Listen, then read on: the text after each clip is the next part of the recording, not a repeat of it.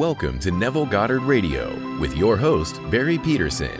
Join us as we listen to some of Neville Goddard's best lectures on scriptural interpretation, imagination, and the promise. Most of these lectures have never been recorded or released on the internet until now. We will be delving into the works of Neville Goddard, Freedom Barry, and Frank Carter for the first time, and only available here on Neville Goddard Radio.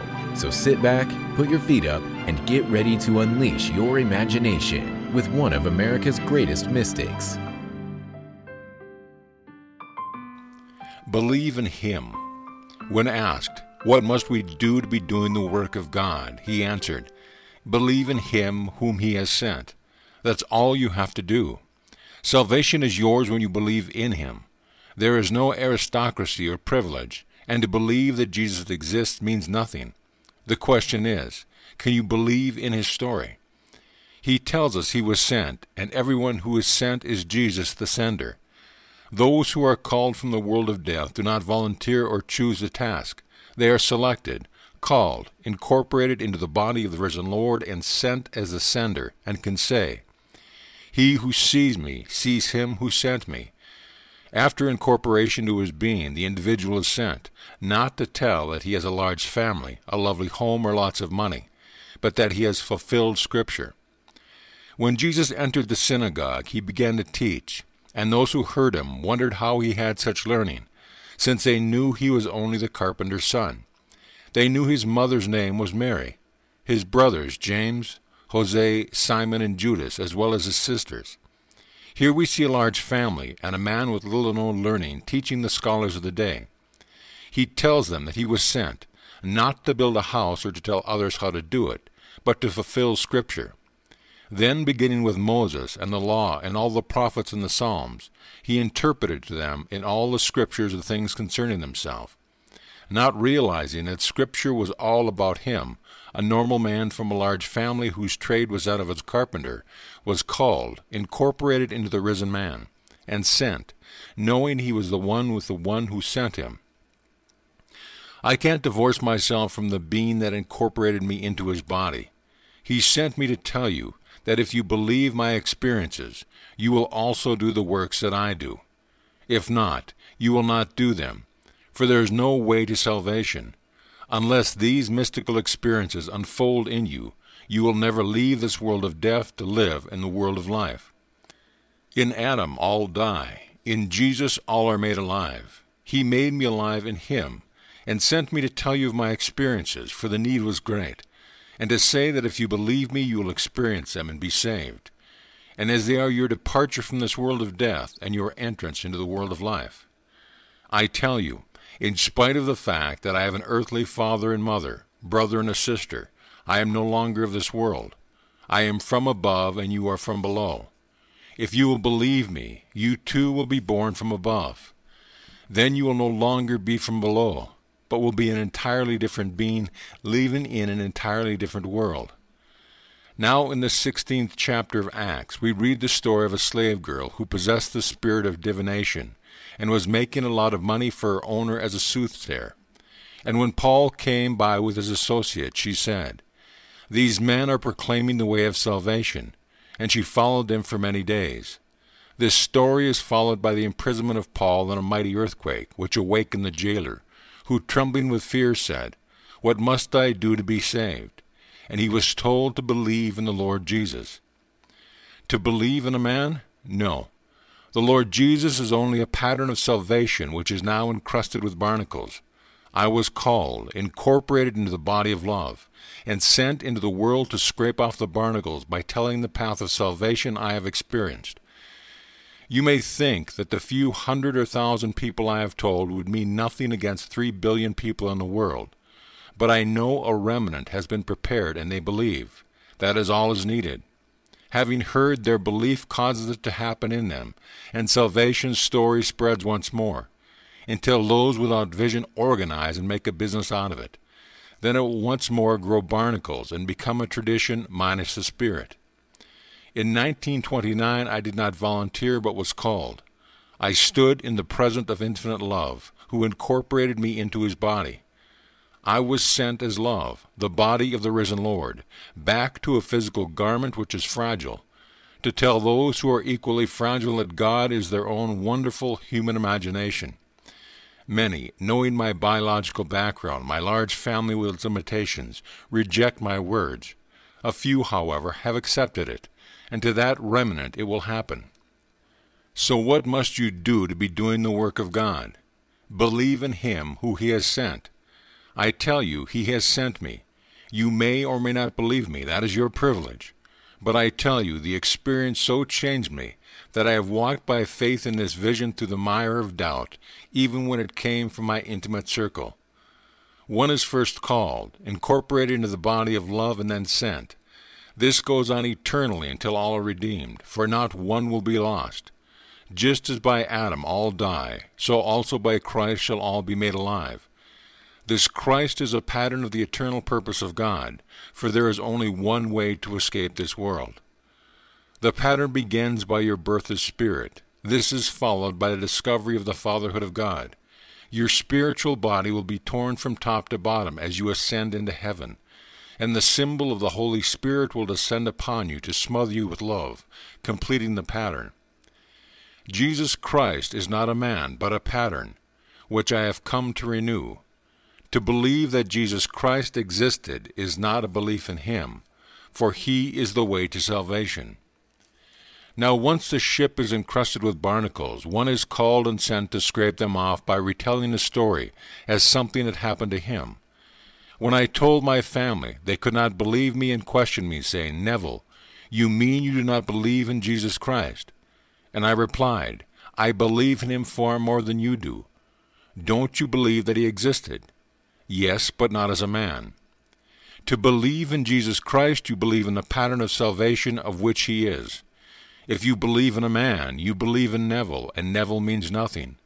If Neville was called and incorporated into the spiritual pattern of salvation, he is sent bearing the pattern which erupts within him. This pattern has erupted in me, and I have told my story as I was sent to do. It is said that Jesus began His ministry when He was about 30 years of age. That doesn't mean 30 physical years, for He was not speaking as a biological man. 30 years after He was incorporated into the body of love, He was qualified by the eruption to tell what had happened to Him. He told His visions and pointed out their fulfillment of Scripture, and some believed while others, so conditioned to believe in a physical Christ, could not understand.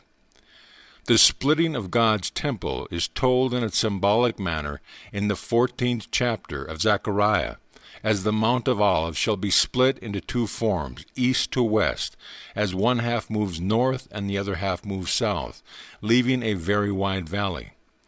It is told as a metaphor, but you are its reality.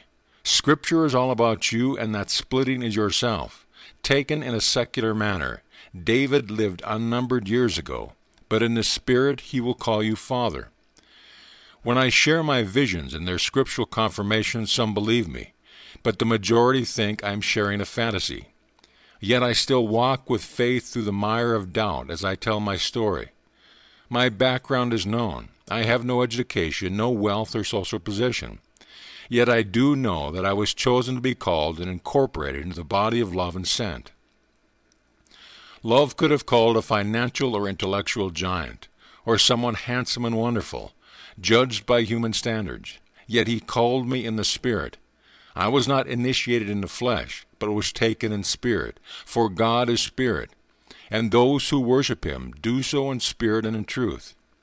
It was a spiritual incorporation into the body of love, yet it seemed to be solidly real.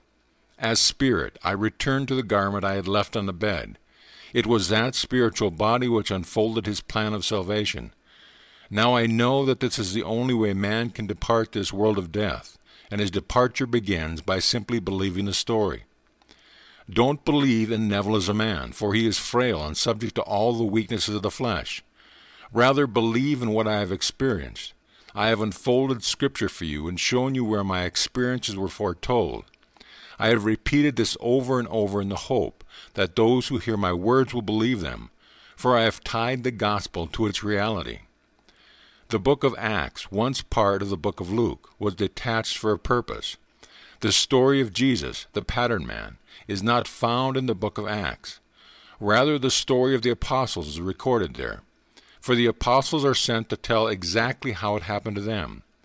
I do not know, however, of any part of Scripture where the story is told as graphically as I have told it to you. In the Old Testament, the question is asked, can a man bear a child? Why then do I see every man with his hands pulling himself out of himself, just like a woman in labor? Why does every face turn pale? To us a child is born, to us a son is given. When a woman forms a child within herself, is that child not a part of her body? And when she is in labor, does she not pull a part of her body out of herself? Primitive women did not go to a hospital. While working in the field, these women would stop for a moment and pull that which they had formed within themselves out of themselves. This is exactly what I did. I pulled myself right out of myself. 5 months later, I fulfilled the 89th Psalm. When David stood before me, I knew I was his father, as there was no uncertainty as to this relationship. I am telling you what I have experienced. Scripture foretold these visions, which must take place before you can depart this world. What must you do to bring them about? Believe in the story I have been sent to tell, for if you do and set your hope fully upon having these experiences, your salvation is assured. Eventually everyone will believe. Rejection delays the birth, however, for it comes only after acceptance of the story, told by the one who is sent. I did not choose to be sent. When I fell asleep that night, I would have been the last person I would have chosen as worthy to be called into the presence of the risen Lord. The Beatitudes tell us that only the pure in heart will see God, and I certainly did not feel myself to be pure in heart. My wife and I were separated, and my little boy was moving back and forth between us. With the conflicts which go all these silly things, I would never have judged myself worthy of being pure in heart. But God does not see what man sees. God sees the heart. He sees the motive behind the act, never the outer picture. Was the thought brought forth in love, or to get even? Was its motive to inflict pain or to express love? God sees the heart, and when he judges it as pure, that individual is called. In 1929 I was called, and for 30 years I only taught the law. The promise was there in Scripture, but I did not know it until it erupted in me 30 years later. From that moment on, I could do nothing but think about it, talk about it, and share my experience of it, for that is what I was sent to do. My genealogy is known, my biological background, my father, mother, brothers, and sisters, as well as my lack of education is known. Yet it is all recorded in Scripture. When I shared my experience with my family, they rejected them 100%. My earthly father came the closest to understanding. One day a minister was at the house, and when he could not answer my questions or throw any light upon my visions, my father said, "Son, you must be an apostle." My mother felt it in her womb when I was coming into this world, but she had no confirmation as I became a dancer, and she had thought I would be a minister in the Anglican Church. But I tell you, this is the only way to salvation. Don't believe in Neville. He is not the way. I could go out with you every night and thoroughly enjoy matching you drink for drink. No food is distasteful to me, as I enjoy it all. I am told I am not discriminated enough, for I can find nothing to condemn. I do, however, admit to all of my weaknesses of the human flesh. Yet in spite of that I was called and sent. At the time I did not know God's purpose, but after his message erupted within me, I knew I was sent to refresh the atmosphere and clean it up after centuries of misunderstanding of the Christian mystery. Christianity fulfills the promise of Judaism. Fulfilling the pattern called Jesus, we are gathered one by one into that one resurrected man, to be that one being in Christ. I don't care what name you bear on earth, you will be sent as Jesus. You will play his part and share your experiences with all who will listen. Do not elaborate, but tell them unless they believe, it will not happen to them, and they will remain in the world of death. It is not enough to believe only that Christ existed. That is like saying to a friend, "I believe you exist." What an insult. The question is, do you trust Christ? Do you believe in him? Now I, a man, tell you a story of salvation as I have experienced it. Do you believe in my story? If you do, you believe in me. Then forget all you hear about me as a man. A friend recently told an acquaintance the story of my experience, then later mentioned that I had been divorced and had remarried. The moment the lady heard I was divorced, she closed her mind and could not accept the story that I was called, incorporated into the body of God and sent to tell. She judged the outer man and could not believe in him whom God had sent. She could go across the street, however, and believe that if she only ate corn she would be saved, because the person who told her so wasn't divorced. I tell you, you can eat corn from now on, but you will still remain in this world of death until you believe salvation's story as I have experienced it. I don't care what you have done or are doing. If you believe my story and set your hope fully upon the grace which is coming to you, he who sees your belief will call you and erupt within you. God sees your heart. He sees that you are capable of believing the incredible story of Christ and fulfills it. Ask the doctor who brought you out of your mother's womb to explain how the bones grew there, or how they were covered with flesh. And although he can give you reasons why they appeared, he cannot tell you how it is done. As we are told in the books of Ecclesiastes and Proverbs, who knows how the bones grow in the womb of woman? Now I tell you of another birth, which is greater than that which comes out of woman. No one sees this birth, yet is real, for it is the birth of God. He is born out of this body of death and takes you with him into the body of life. It is not necessary to understand this birth, only to believe in it. So what must you do to be doing the work of God? Believe in him who he has sent, and what must you do to be saved? Believe in Lord Jesus, who is the pattern you have heard about from me.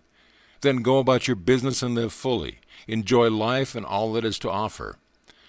A lady recently called who had heard me many years ago in Detroit and Minneapolis. Although she and her husband had nothing, she believed what I said and imagined having lots of money. Her husband spent many years in different mental hospitals, depleting the little money they had, and then one day he took his own life. Her only brother was a very thrifty businessman who lived frugally. He died, and 3 weeks later his wife died, leaving everything to this lady. Now she has the money to live in luxury, just as she imagined. This lady assumed wealth without knowing where it would come from, and now she has it. The law will not fail you here or in the world of God, for you must believe both stories. I tell you, an assumption, though false, if persisted in, will prove itself in the world of Caesar, as it did in her case. I also tell you an incredible story, that you will awaken in your skull and experience a spiritual birth as described in Scripture, for you are the one spoken of there. Can you believe both stories? If you believe one enough to test it, and it proves itself in performance, try to believe the other, for unless you believe both, you cannot prove them. If you believe the one in the world of Caesar, you can have money as this lady has, but you must believe the other in order to live where you do not need money, for there you know that the earth is yours and all within it. When you are incorporated into the body of God, you know our God and everything is yours. Then you will tell your story, depart this world, and return to the Father, who is yourself. But while you are here, where you do not know the world is all yours, apply the law of assumption. Assume the feeling of the wish fulfilled, and let God's law work for you. Learn to believe the story of this level through application, and one day you will believe the incredible story on the higher level. What must we do to be doing the work of God? Believe in him who he has sent. Though born of flesh and blood, with 4 brothers and sisters, and a carpenter by trade, after the second birth he was no longer the man one knew, but an entirely different being. After telling you what happened in him, he asks you to believe it. If you do, you believe in the way you are saved. If you do not, you believe in and will remain in the world of death with its many blows. Hundreds of millions of people call themselves Christians and believe in the existence of Jesus. But they do not believe in him, for if they did, they would believe his story. I have told it in my book, Resurrection. The story is true. I have come to bear witness to it. God incorporated me into his body and sent himself with me. So whoever sees me sees him who sent me. You will never see the one who sent me by looking at the outer man. It is only the inner man who bears God's likeness, for that is who I am. Now let us go into the silence. You are listening to Neville Goddard Radio with your host, Barry Peterson.